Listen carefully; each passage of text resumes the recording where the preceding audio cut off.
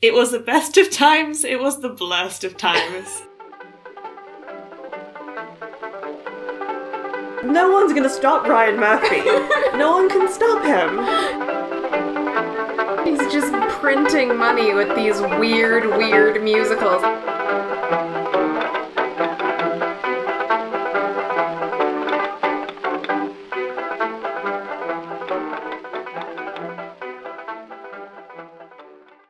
Well, it's the end of the year.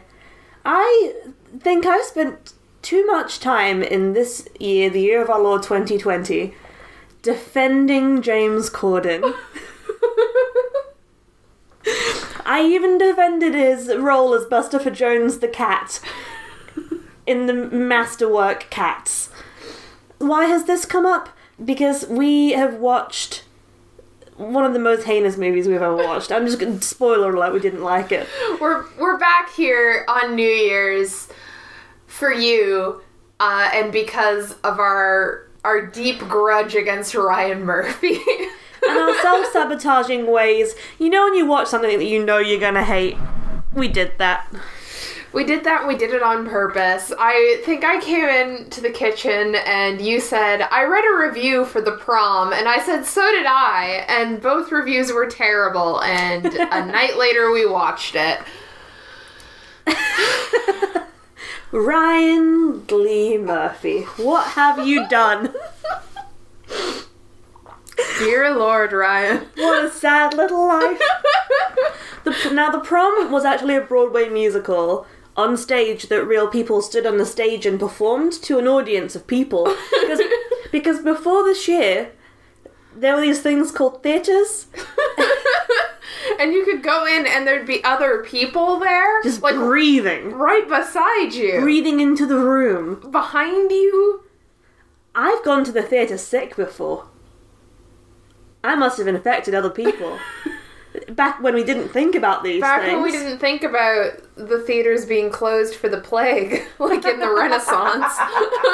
You know what? The Globe would have been a very good place, because it's... Oh no, well, it wasn't a respiratory illness, was it? The bubonic plague, it was a flea-based one. Anyway, plagues aside, it's a new year. We can forget about the plague. That's over instantly. The thing about New Year's is, and I'll get off this high horse in a second, is that it's a completely fresh slate. It doesn't matter what happened the next year. 2021's going to be my year, everyone will say. Just like everyone said, 2020, that sounds like a cool year. That's going to be my year. It's going to be my year, 2020. And then we watched The Prom. And it sucked. So it was a musical, and then it was adapted by Ryan Glee Murphy. You can... there we go. Yeah. What's it about, Shannon? It's about... Well, it's sort of about two things. On a very basic level, it's about some Broadway stars who have had some bad press recently because they're narcissists. And they want to find a cause to make themselves look good. And then on the other hand, it's about that cause, and that's a lesbian in... What is the state she's in? Indiana. Who wants to go to the prom with her girlfriend, and the PTA responds by canceling the prom. So the Broadway stars descend on this city to help, ? And great news, the prom gets uncancelled instantly. Yeah, it's very quick. And then they hold the prom, but in a secret location, and they don't tell Emma? The lesbian Emma. And she shows up at the high school gymnasium, and there's no one there, and it's very, very sad. She breaks up with her girlfriend. Her girlfriend is the closeted cheerleader daughter of the head of the PTA. Yeah. And is the victim of this movie. She gets dumped after having a monologue about how she can't come out because her mum is a raging homophobe, and she has to be perfect because her mum blames her lack of perfection on her dad leaving. Mm-hmm. At which Emma then immediately chases up with, I'm dumping you. I'm dumping you for not being brave. It's not what she says, but it's implied. It's implied that the girlfriend is somehow in the wrong for feeling uncomfortable coming out to her very obviously homophobic mother. And that's a level of shaming that just feels wrong. Like, leave her alone. It's never really resolved, like Emma never apologizes to her. It's on the girlfriend to apologize by publicly coming out. Yeah, which is a very risky move that, like, randomly seems to pay off for her. The mother's like, I love you and accept you, but we're going to talk about this when we get home, and that's just glossed over. Yeah. And then they have a big dance number, and it's fine, apparently. Yes, because it's resolved by Emma deciding to do things her own way without the celebrities' help and go on YouTube, sing a song about being gay. 5 other gays across the country listen to her and are like, I'm inspired by you. The celebrities pay for the prom. She makes a prom. She builds a prom for everyone. She builds it with bricks. That's a lyric from the Build a Prom. No one builds a prom. You hold a prom. You throw a prom. Yeah, but they built it. They built it. I don't know why that bothered me so much. Also, there's this whole bit where she's like, I'm gonna do it my way. I don't need you celebrities doing things with your money, because they, like, get her a spot on television. And she says no. But then immediately takes their money to throw an incredibly ritzy prom. It was much more expensive to throw than my prom For like was. 50 kids, it's not that busy of a hall. Yeah. There are some teens in the town who are homophobic that are immediately convinced not to be homophobic and turn good. Because Andrew Reynolds sings a song for them. Yes. Yes, that's a good point. Let's talk about the celebrities. And their whole deals. So Andrew Reynolds plays someone who's been in a couple. I get the sense that they're off-Broadway productions, and he's, like, bartending to make ends meet. I don't know any of these characters' names, and I don't care. He's called Trent. James Corden. Oh, James. James is playing, Cam from Modern Family. He's playing singing Cam. Yeah. And it's awful. He's terrible. It's homophobic. It really is. And that's on James Corden, but it's also on Ryan Murphy for writing it. And, like, watching it happen and doing nothing. Like, you directed this shit, Ryan. A lot of people are complicit in whatever happened there. Yes. And so many bad things that, like, first of all, he's just like every gay male stereotype ever. Yeah. But, like, there's a really cursed part of his plot where, like, he left Middle America when he was a teen because his parents were going to make him go to conversion therapy, very, very evil. So he left before that could happen. Mm-hmm. And he cut off all contact with his parents. Fair enough. Mm-hmm. Fair enough. And then Meryl Streep, by the way, Meryl Streep's in this, we'll talk about her. We'll get to her.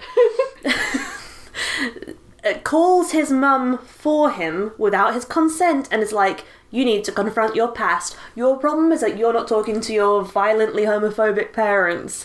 But then it works out. And then his mother shows up and apologizes to him, and he's like, is dad here? And she's like, no, he's just not ready. And it's been full on decades.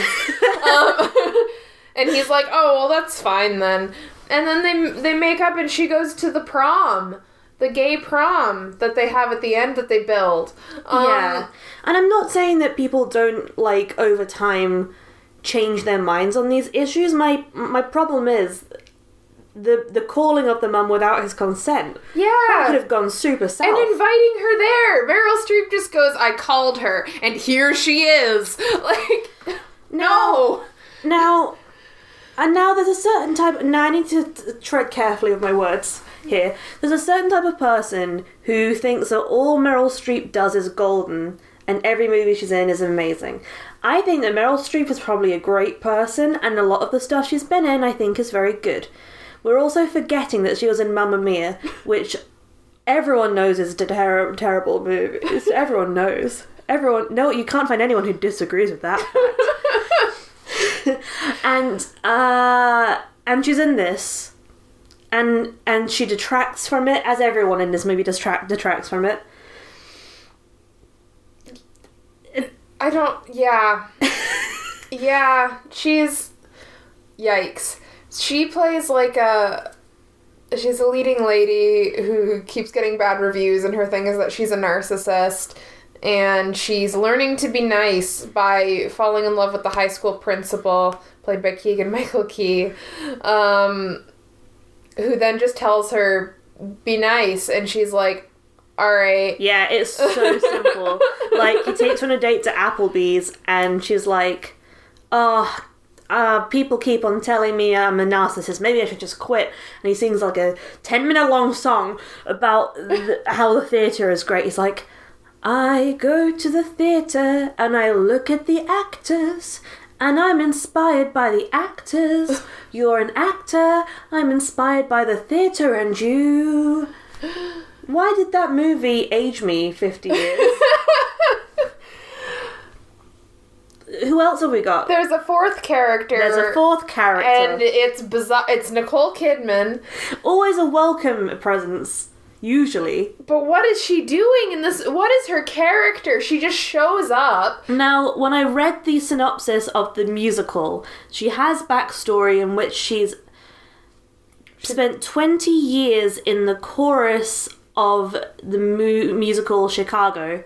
She wants to be put on as Roxy, but she's never been chosen. She's just in the chorus of Chicago for 20 years, which is wild. Yeah. And she doesn't do anything, just appears and she's with them. And then she sings like Budget, all that jazz. Yeah. And teaches the lesbian teen to do jazz hands. Yeah. Give it some raz. Zaz. Zaz. See? Yeah. See? How soon we forget the lyrics of any of the musical songs. And she doesn't really have an arc. Just at the end, she gets a call that the person who is playing Roxy is out sick and she's on, like, the next day. Yeah. She doesn't have any arc. She doesn't do anything. There's no point to her. And Andrew Rannells' character becomes the drama teacher for the high school. And he seems to have a magical power of just instantly making homophobes not Yeah. homophobic anymore. By singing verses from the Bible at them. He also is the main singer in the Monster Truck rally where they're trying to convince the people of Indiana who like monster trucks to also like gay people. But we never reach the end of this song because it does half of the songs in this musical stop halfway through. They just stop. It just hard cuts to another scene away from the song without the song is clearly not finished. Yeah, it can be like mid-bridge and it'll just stop. Like the two girls are like having a romantic song in the gym, and they're in the middle of saying a line, and then some cheerleaders see them and were like, oh, they're gonna do something evil. But the song just stops and we never see what the cheerleaders did, and It's not a good musical. I don't know. Maybe on stage it's different, but you said all the songs are the same. and the plot is the same. So And I think there's some major hurdles in the plot that are just bad. It does feel like I know that Ryan Murphy didn't come up with this whole story from his brain, but it feels like he did. yeah, where does Ryan Murphy get off? Like, what does Ryan Murphy?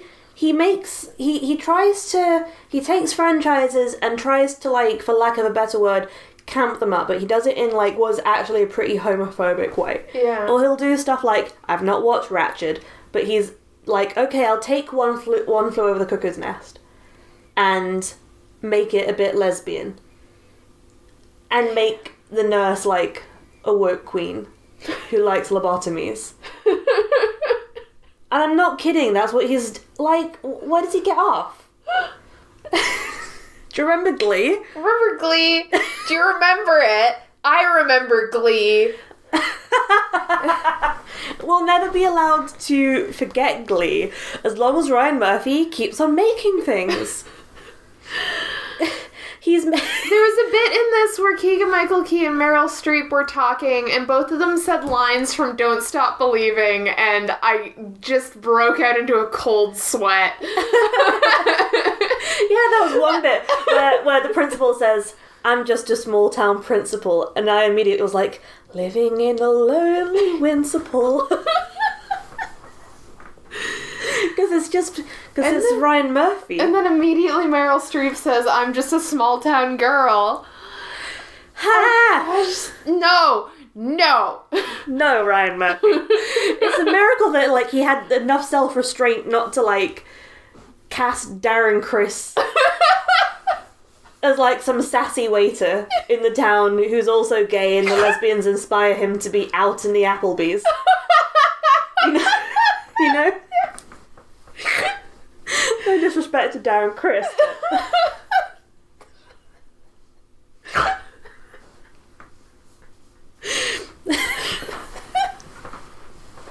Like, if that had happened in this movie, I wouldn't even have raised my eyebrows. I'd have been like, yep. Yeah, that sounds about right. This tracks. And the thing is no one's gonna stop Ryan Murphy. No one can stop him. He's just printing money with these weird musicals. Also, okay, one of the few nice things we said in our Glee episode was that clearly the people in Glee can actually sing. Yes. Now, the people who sing in this movie, many of them I've heard sing before. And they have fine voices. And yes. I'm sure all of the actors do, but there are some I've never heard sing. But we're going to assume they can all sing. But the way they're singing is tuned in editing is bizarre. Yeah. They all... It's like it's been smoothed. Yeah. It's like...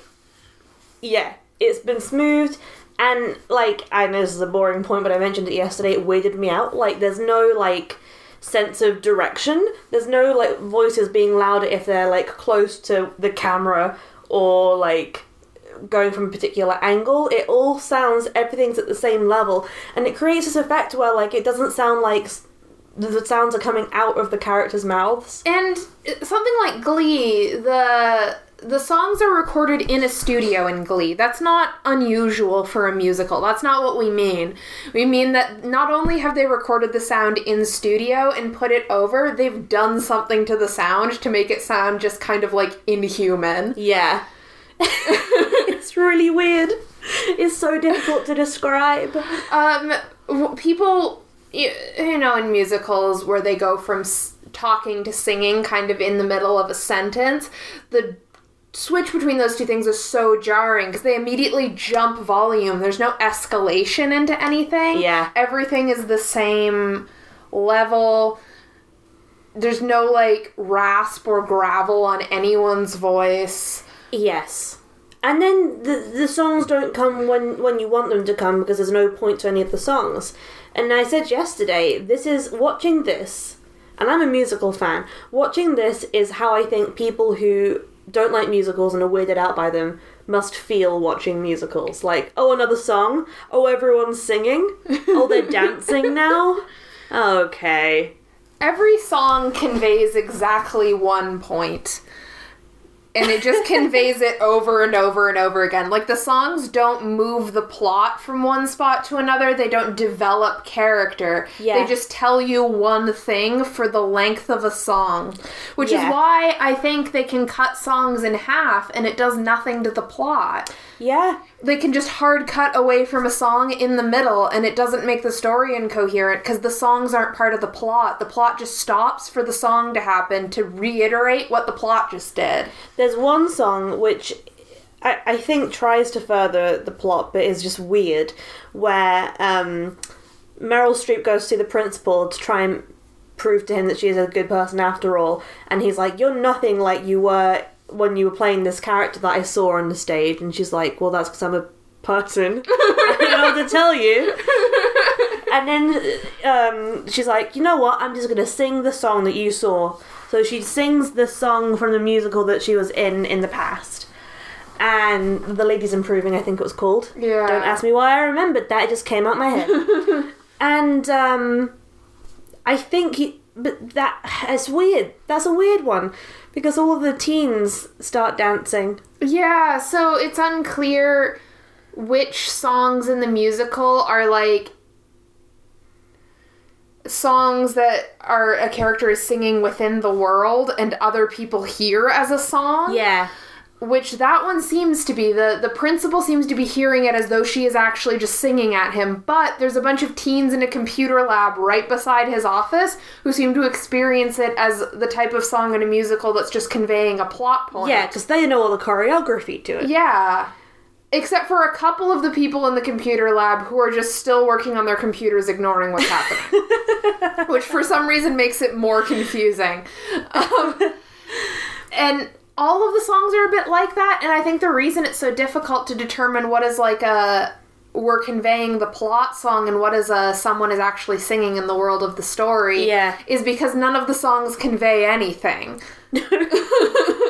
Yeah, because they'll be like, there'll be a scene where they're saying with their words, we're gonna co-op this course.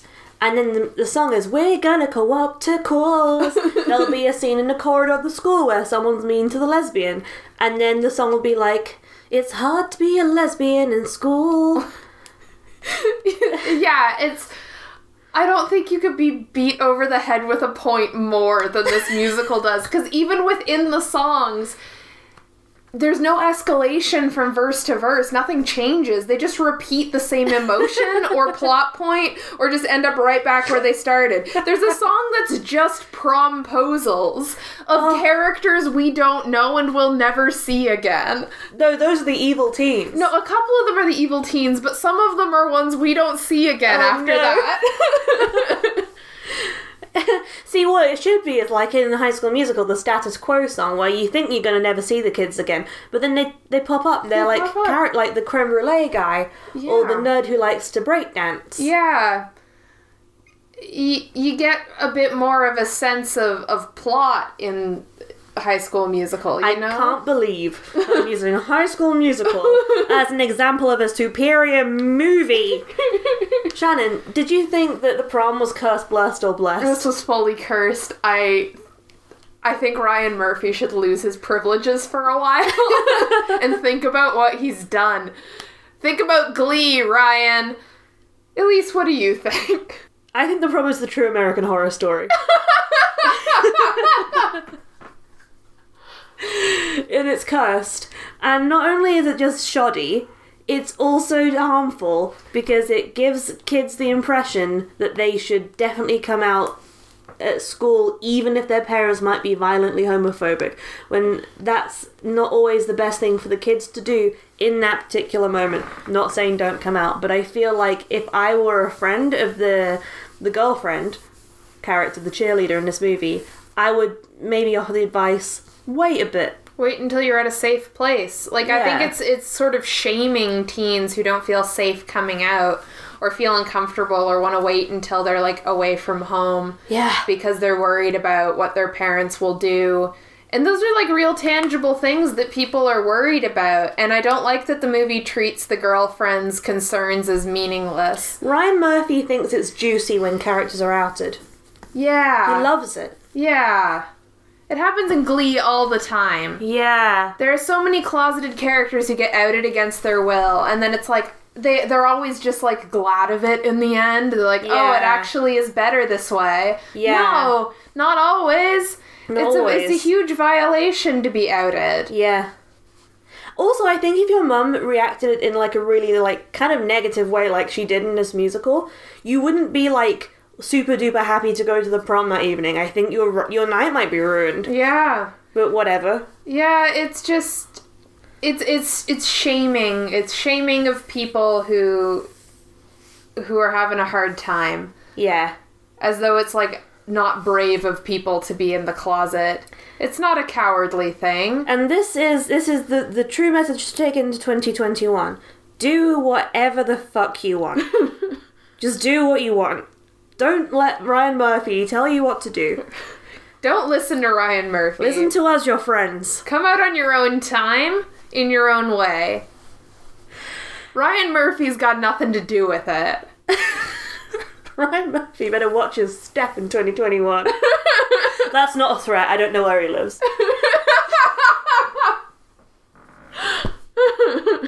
Catch you on the flip side, folks. Happy New Year.